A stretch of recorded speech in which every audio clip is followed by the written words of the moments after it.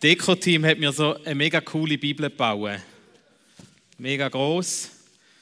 Wenn man die ganze Bibel lesen will, geht es etwa 50 Stunden. Ich lese jetzt heute nicht die ganze. Dann machen wir es das nächste Mal. Nach dem Sommer, wenn wir entspannt sind. Heute Abend geht es um das Thema Bibel, um das Buch, das neben mir steht, das Buch, das schon recht alt ist. Und ich möchte am Anfang eine kurze Geschichte erzählen. Und zwar bin ich in einer Abendschule und zum Teil gehen wir nach dieser Schule zusammen eins trinken. Und dann sind wir, zwei Kollegen und ich, ins Restaurant gehockt, haben ein Bier getrunken und ein bisschen diskutiert. Und wie es der Zufall so wollte, sind wir auf die Bibel zu reden gekommen. Und dann haben wir da ein bisschen hin und her diskutiert. Und der Kollege ist Muslim, er hat dann irgendwas vom Koran erzählt und hat gesagt, weisst Jonas, ich lese das Buch nicht. Weil ich habe Angst, dass wenn ich das lese, dass ich auf einmal irgendwelche Sachen machen muss, dass ich auf einmal mich an Gesetze halte, dass ich in den Himmel komme. Und ich habe gedacht, spannend. Und ich bin heimgegangen nach dem Abend, habe nicht viel weiter dabei gedacht. Und auf einmal kommt mir so in den Sinn, das ist doch bei uns Christen zum Teil genau gleich. Lieber machen wir die Bibel zu und tun sie auf die Seite, als dass wir sorry, Timon, jetzt ist es durcheinander. Egal.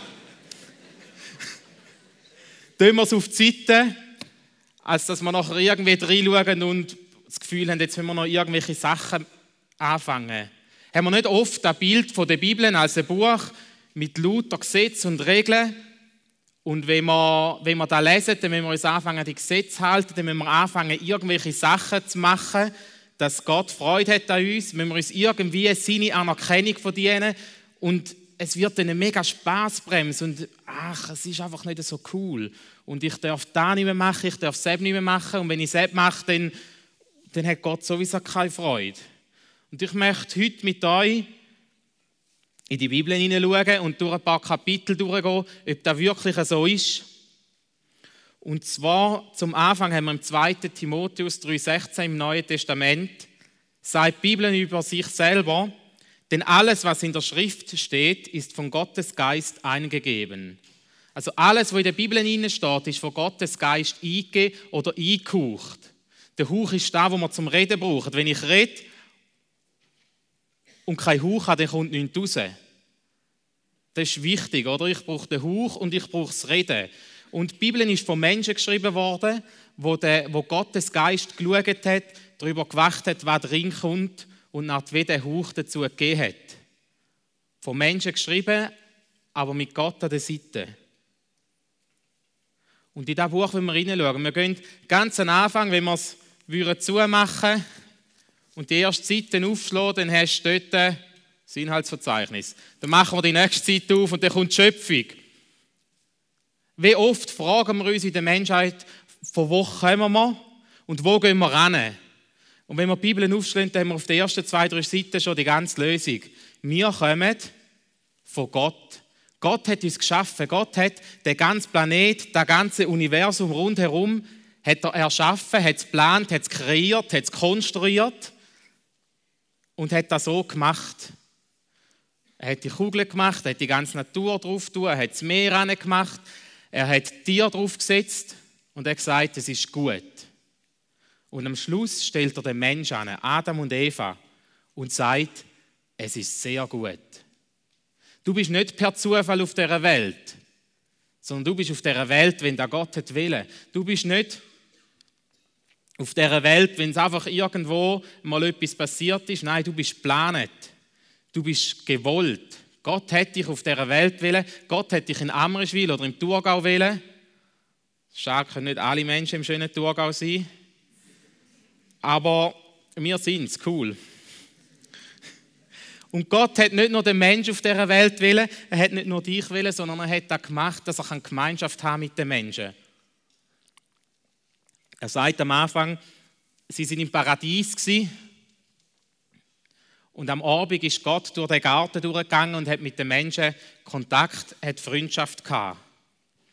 Und ich weiß nicht, wie lange das dort waren, aber das Ziel war, dass der Garten bebaut, dass dort dieser ganze Sache schaut. Und Gott hat gesagt, schau, in der Mitte von dem Garten hat es 2 Bäume, von denen essen oder nicht. Dürfen oder nicht essen. Sonst könnt ihr alles haben. Und was machen die zwei Menschen, die dort in dem Garten sind? Sie gehen hin und essen genau von dieser Frucht. Sie werden Gott ungehorsam. Das ist etwas vom Ersten, was nach der Schöpfung passiert. Gott gibt dem Menschen etwas, er gibt ihm eine Verantwortung und der Mensch überschreitet die Grenze und versaut es. Und es entsteht zwischen dem Mensch und Gott entsteht irgendein Graben, eine Mauer, eine Schuld. Die Beziehung ist nicht mehr gleich wie vorher. Es ist etwas da, wo Mensch und Gott trennt. Sie werden aus dem Paradies raustrieben und kommen den Rest der Welt über, um die zu bebauen und zu schauen. Und sie fangen sich an zu vermehren. Und wenn man in der Bibel weiterblättert, dann kommt ziemlich bald der Henoch. Ich weiß nicht, wer von euch kennt den Henoch. Das ist nur etwa 2-3 Sätze, die über ihn geschrieben wird in der Bibel. Und zwar heisst es über den Henoch, er war ein Mann, der mit Gott unterwegs war. Er war ein Freund von Gott.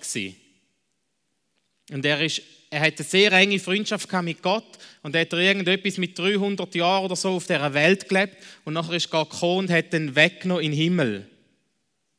So etwa in dem Sinn, vielleicht hat Gott gedacht, der Henoch, der hat so eine enge Freundschaft mit mir. Ob er jetzt auf der Welt ist oder im Himmel, das spielt gar keine Rolle, der ist so mit mir unterwegs.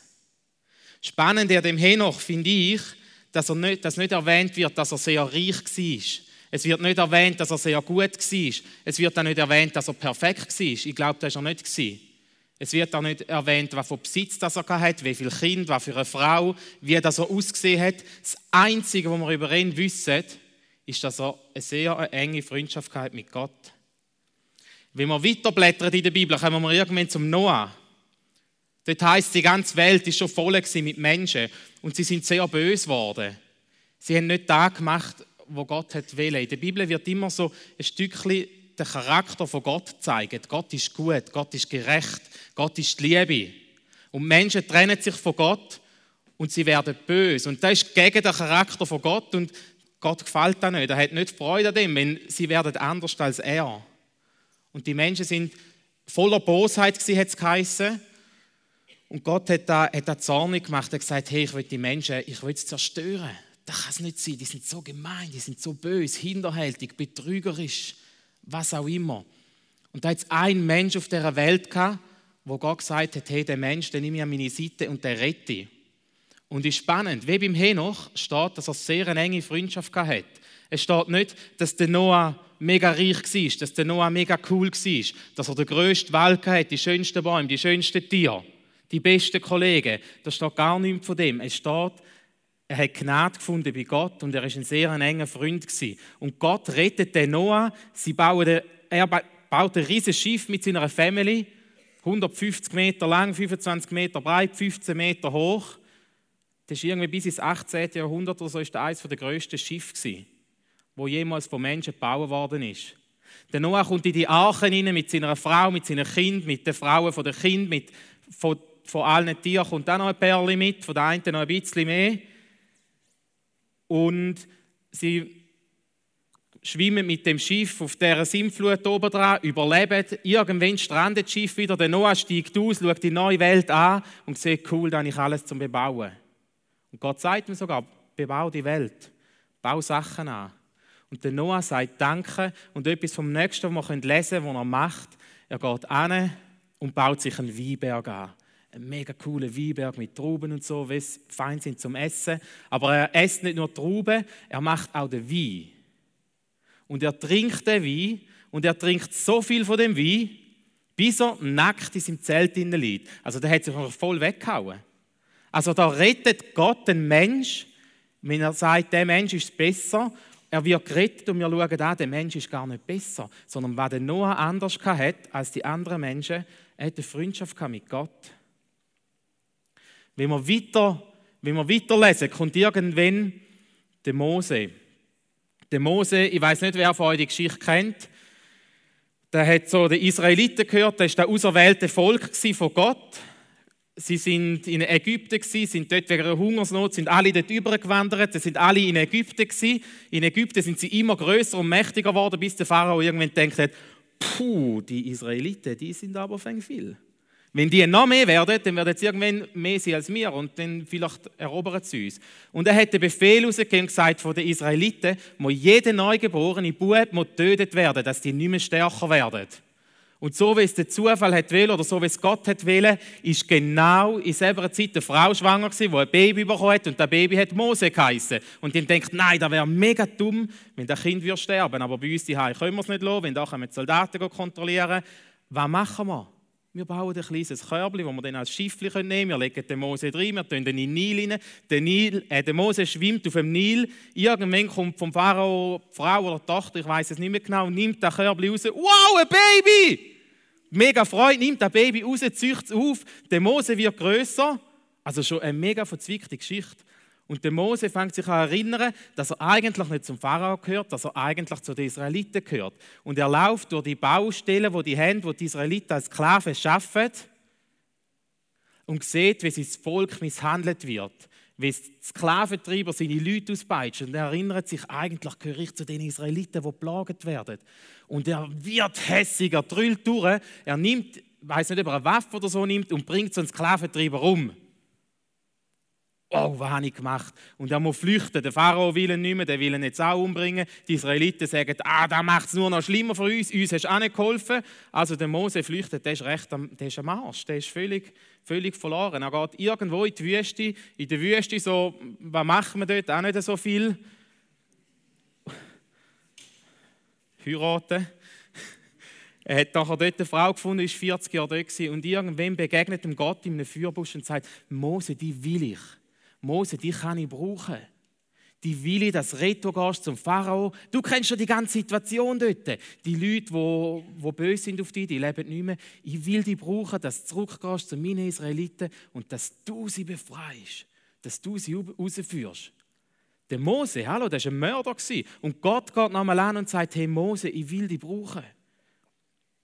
Und noch weiter heisst es irgendwann, Mose und Gott sind so Freunde geworden, dass Gott von Angesicht zu Angesicht mit dem Mose geredet hat. Gott hat die Freundschaft willen. Gott hat den Mose willen. Und der Mose hat nach Gott gefragt und sich nach ihm ausgestreckt. Wir gehen noch ein bisschen weiter, und zwar können wir mal, die Israeliten sind nachher mit dem Mose in ihr verheißenes Land ausgewandert, sind wieder 40 Jahre unterwegs gewesen. Das zweite Mal, wo der Mose 40 Jahre in seinem Leben unterwegs war, der hat auch noch Nerven gehabt. Und die Israeliten haben das Land eingenommen und überall rundherum hat es andere Länder gehabt mit Königen. Und Gott hat zu den Israeliten gesagt, hey Jungs, ihr braucht keinen König, ihr habt mich als Gott. Und die Israeliten haben gesagt, ja gut, wir haben Gott, wir sehen ihn zwar nicht so gut, aber wir haben Gott. Und irgendwann sind sie mürrisch geworden und gesagt, Gott, wir wollen auch einen König. Alle haben einen König, gib uns auch einen König. Und Gott sagt, ja gut, ich gebe einen König. Aber wir müssen wissen, wenn ihr einen König habt, wird er euch unterdrücken. Er will einen Teil von eurem Geld, er will einen Teil von eurer Ernte. Und kann auch sein, dass er ein Tyrann ist und euch umdiktiert und ihr müsst für ihn kriegen gehen. Aber wenn ihr einen König wollt, dann nehmt ihr einen König. Und als König ist nach einer Weile, er war nicht der erste König, ist der König David gekommen. Sicher auch schon gehört von dem Mann. Ehebrecher und Mörder und König. Krass, nicht? Der Mann wird König, hockt in seinen Palast hinein, seine Jungs, seine Soldaten hat er irgendwo weggeschickt, um zu kriegen. Am Abend im Palast schaut er zum Fenster raus oder von der Terrasse oben runter, ich weiß auch nicht genau. Und dann ist auf dem Nachbarsbalkon oder auf dem Nachbarsdach ist eine mega schöne Frau am Baden. Und der haut es verschieden raus. Wow, mega schöne Frau. Die muss ich haben. Und er holt sie zu sich in den Thron, im Palast. Er schläft mit ihr und die Frau wird schwanger. Scheiße, was habe ich gemacht? Da merken alle, dass da etwas nicht mit rechten Dingen zu und her geht. Wenn ihr Mann ist im Krieg und die Frau ist da und hat keinen Mann und ist schwanger, das ist kompliziert. Er lässt den Typ, den Uriah, ankommen zu ihm im Palast, um ein bisschen auszufragen, wie das mit den Schlachten läuft, und sagt, geh doch heim zu deiner Frau und schlaf bei ihr. Und dann denkt er, der clevere Typ, dann schlaft er mit ihr und dann ist sie ja schwanger, dann meint man, er sei es gewesen. Und niemand merkt es. Aber der Uriah sagt, hey David, oder hey König David, alle meine Jungs sind in der Schlacht, schlafen auf dem Boden, verzichten auf ihre Familie, sehen ihre Frauen nicht, ihre Kinder nicht. Ich gehe sicher nicht zu meiner Frau. Ich will sein wie meine anderen Soldaten. Und will nicht jetzt da zu meiner Frau liegen. Der David denkt, oh gut, der Plan geht nicht auf. Was machen wir jetzt? Er schreibt einen Brief an seinen Heerführer dort und sagt, Uria wird wieder retour kommen. Mein Plan ist nicht aufgegangen. Stehlen Sie vorne an in der Schlacht, in die vorderste Reihe, dass er stirbt. Und dann wird er sich wahrscheinlich beim Mann nicht rechtfertigen müssen. Und der Uria ist vorne angestellt worden, ist gestorben. David hat Bathseba als Frau genommen. Und irgendwann ist ein Prophet zu ihm gekommen und hat ihm gesagt, hey David, das, was du da gemacht hast, ist Unrecht. Und er hat es eingesehen und hat um Vergebung gebeten. Und gleich sagt Gott in der Bibel, der Herr hat sich einen Mann ausgesucht nach seinem Herzen. Der David war ein Mann nach Gottes Herzen. Und ein Mann sein nach Gottes Herzen heisst nicht, dass du perfekt bist und nie einen Fehler machst, sondern dass du nach Gott fragst und mit dem unterwegs bist. Wir gehen noch zu einem weiteren Mann, zum Jona, der war ein Prophet. Der hat zur selben Zeit, wo der gelebt hat, es eine grosse Stadt gegeben, die hat Ninive geheissen. Und Gott hat die Stadt gesehen und gemerkt, dass das, was diese Leute machen, das ist nicht recht, das ist böse, das ist schlecht, das ist Sünde und es hat ihm nicht gefallen. Und er hat dem Jona gesagt, Jona, geh auf Ninive und sag diesen Leuten, das ist nicht richtig. Und der Jona denkt, ich auf Ninive? So ein Zeichen mache ich nicht. Und er ist ins nächste Boot und das andere Ende der Welt hat er fahren, so weit weg wie möglich. Und Gott hätte Jona einfach sein lassen. Aber das hat er nicht. Er ist im Jona hinein, hat ihn aus dem Boot rausgerührt, über einen Wal ist er ans Land angekommen und schlussendlich ist der Jona auf Ninive. Schlussendlich hat er das gemacht, was Gott wollte und die ganze Stadt hat sich verändert und hat gemerkt, das, was wir machen, ist Unrecht. Sie haben ihre Kleider verrissen, haben Asche über sich gerührt und Sacktuch angelegt, um zu zeigen, hey, das ist nicht richtig, was wir gemacht haben. Der Jona ist sogar von Gott weggelaufen und Gott hat ihn nicht losgelassen und hat ihm nochmal eine Chance und nochmal eine Chance gegeben. Was haben alle die Leute gemeinsam? Alle die Leute, und es gibt noch viele andere in der Bibel, das sind Sünder. Das sind Menschen wie du und ich. Die sind nicht perfekt, die sind nicht gut. Aber was die hatten, sie haben den Gott gesucht und sie haben eine Beziehung, eine Freundschaft mit dem Gott gehabt. Die Sünde und die Schuld ist doch in diesen Leben gewesen, die ist doch auch heute noch vorhanden. Da, wo im Paradies losgetreten worden ist, der Stein von der Sünde, die Trennung von Gott, ist noch nicht aufgehoben gewesen. Und Gott geht einen Schritt weiter in der Bibel oder auch in der Weltgeschichte und er schickt seinen Sohn Jesus auf die Welt, wenn er weiß, hey, das Schuldproblem ist noch nicht gelöst, das ist noch nicht behoben. Wir müssen das irgendwie aus dieser Welt bringen. Und im Johannes 3,16 heißt es, denn also hat Gott die Welt geliebt, dass er seinen eingeborenen Sohn gab, damit alle, die an ihn glauben, nicht verloren werden, sondern das ewige Leben haben. Also Gott geht noch einen Schritt weiter. Anstatt nur mit den Menschen eine Beziehung zu haben, schickt er seinen eigenen Sohn auf die Welt runter, um da perfekte Leben zu leben, das von mir gefordert wird und das ich nicht schaffe. Um den Tod am Kreuz zu sterben, wo ich sterben sollte, wo ich mit meiner Sünde, mit meinem Leben eigentlich verdient hätte. Gott geht einen Schritt weiter und sagt, hey Mensch, ich habe dich so gern. Hey Timon, ich habe dich so gern. Ich schicke meinen einzigen Sohn, um das zu bereinigen, wo du verbrochen hast, wo du schlecht gemacht hast. Und wenn wir die Geschichte von Jesus anschauen, ist spannend. Der kommt auf die Welt und mit wem ist er unterwegs? Jeder wollte mit dem unterwegs sein, aber er sucht sich eine Truppe von Männern zusammen. 12 Jungs. Vielleicht in meinem Alter, vielleicht ein bisschen jünger, vielleicht ein bisschen älter. Und da könntest du denken, wenn ich eine Gruppe zusammensuche, zum 3 Jahre unterwegs sein, Jungs, die nachher rausgehen und der ganzen Welt von dem Evangelium erzählen, von dieser Botschaft, was Jesus gemacht hat. Wenn ich so Leute suchen müsste, dann würde ich überlegen, gut, ich nehme einen, der das KV gemacht hat. Vielleicht sogar noch Wirtschaft studiert, der kommt ein bisschen draus bei solchen Sachen. Dann nehme ich einen von der Bank, der kommt gut raus mit Geld. Dann nehme ich 2, 3 mit, einen Zimmermann, einen Maurer und einen Schreiner, die können ein bisschen arbeiten und anpacken. und würden wir so ein bisschen die Sachen das Team nach den Fähigkeiten zusammensuchen. Jesus hat das völlig anders gemacht. Er ist angegangen, ist rumgelaufen und da sieht er zwei Brüder und sagt, hey, kommt mit mir mit. Die Brüder werden in der Bibel beschrieben als Donnersöhne.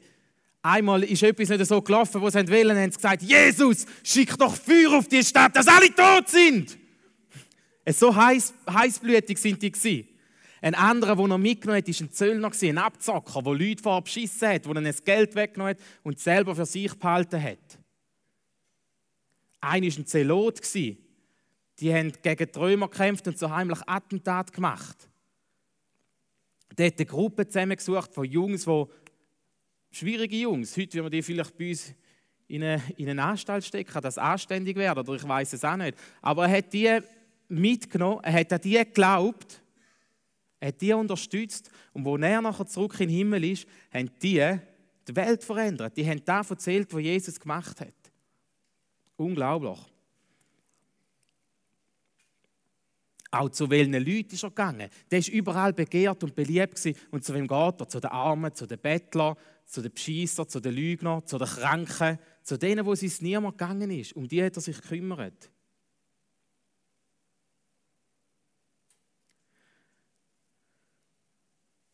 Eine spannende Sache, die es noch gibt, also es gibt noch viele spannende Sachen, aber der Punkt, wo Jesus am Kreuz ist, sind noch zwei andere Männer, einer links und einer rechts von ihm auch am Kreuz. Und einer spottet dann aus und sagt, hey du, Jesus, du bist doch der Typ, der sagt, du bist Gottes Sohn und du bist Gottes Sohn und kannst dir nicht mal selber vom Kreuz helfen.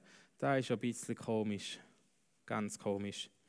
Und der andere, der auf der anderen Seite ist, sagt, hey, jetzt hängst du am Kreuz.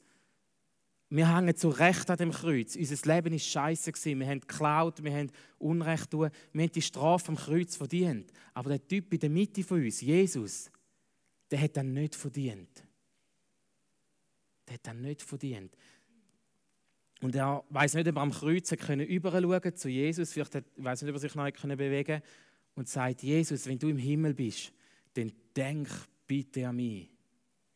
Und Jesus antwortet ihm, heute Abend werden wir zusammen im Paradies sein. Da bringt der Glaube mega einfach auf den Punkt.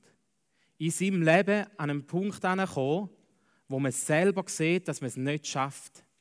Das Leben ist in jeder Situation festgefahren. Meine Sünden werden immer mehr, Gott kann ich nicht genügen.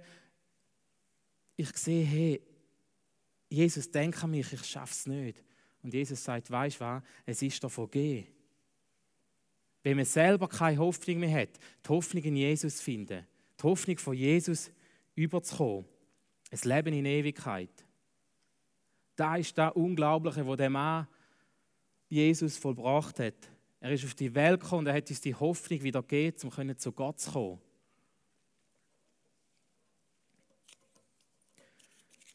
Die Bibel zeigt uns mit all diesen Geboten, mit all diesen Gesetzen, mit all diesen Sachen auf, dass wir nicht genügen können. Wenn wir die Bibel als Buch anschauen, als Gesetzesbuch, als Auftragsbuch, was wir machen müssen, dass wir Gott genügen können, dann werden wir verzweifeln. Und dann werden wir das Buch irgendwann zuschlagen, auf die Seite legen und merken, hey, es bringt es nicht. Bei allem, was ich lese und probiere, das klappt nicht. Wenn wir die Bibel als Gesetzesbuch lesen und uns daran halten, dann wird es nicht funktionieren. Ich glaube, die Bibel ist auch nicht an das gedacht. Die Bibel ist nicht ein Buch, wo Gott dem Mensch sagt, was du alles machen musst, sondern die Bibel, und das ist der geniale Punkt, ist ein Buch, wo Gott dem Mensch sagt, hey, da habe ich alles für dich gemacht. Er nimmt den Ball und spielt ihn zu dir und sagt, ich habe alles für dich gemacht. Ich habe dich gemacht auf dieser Welt, wir können mit dir Freundschaft haben. Ich habe durch meinen Sohn die ganze Schande, den ganzen Schmutz, der in deinem Leben ist, kann ich dir so wieder wegnehmen durch den Tod von meinem Sohn. Ich habe alles für dich gemacht.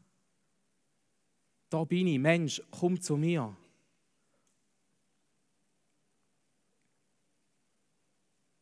Gott will dich als Freund, Gott will mit dir durchs Leben gehen. Wenn er mit einem Mose durchs Leben gegangen ist, wenn er mit einem David, einem Jona, all diesen Typen durchs Leben gegangen ist, er hat sich offenbart und ist mit diesen Menschen unterwegs gewesen.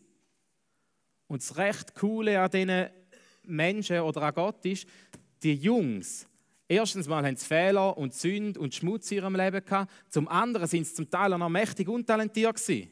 Mose sagt, Gott, nimm nicht mich. Ich kann nicht mal richtig reden. Ich stackel oder weiss ich nicht was. Das geht nicht, nimm einen anderen. Und Gott sagt, weisst du was, spielt keine Rolle, die kann ich brauchen. Und wenn du halt stackelst oder was auch immer, dann nehmen wir den Aaron. Und der Aaron kann für dich übersetzen oder was auch immer. Der Noah war ein Trinker und Gott hat mit dem eine neue Welt angefangen. Der Paulus, einer von diesen Jüngern, hat ihn verleugnet, 3-mal. Und Gott hat doch auf ihn gesetzt und hat ihm nochmal eine Chance gegeben. Wir haben einen Gott von einer zweiten und dritten Chance.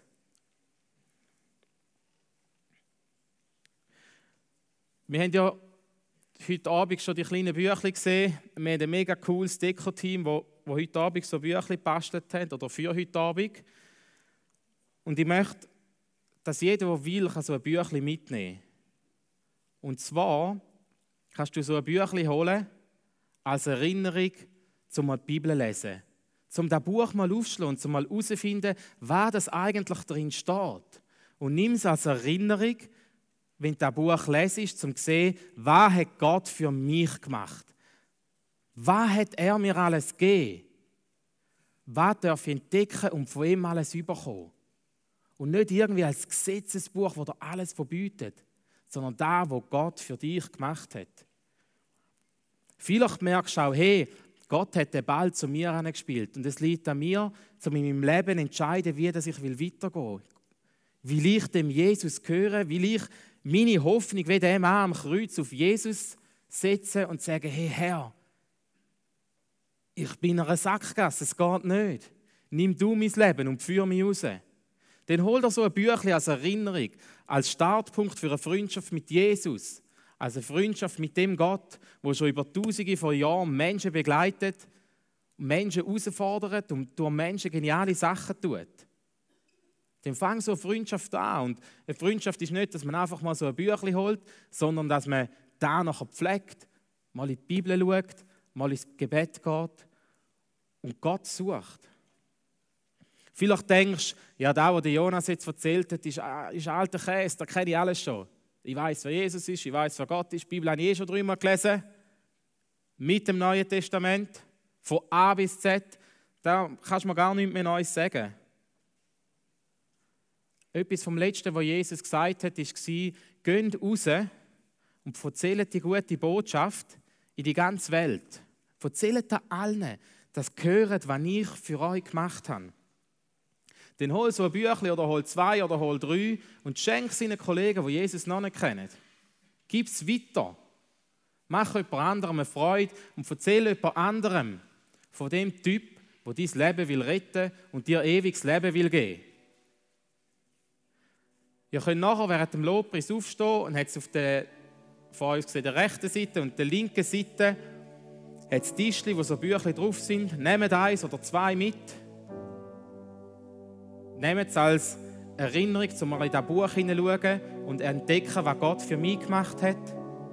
Nehmt es mit als Zeichen für den Anfang von einer neuen Freundschaft.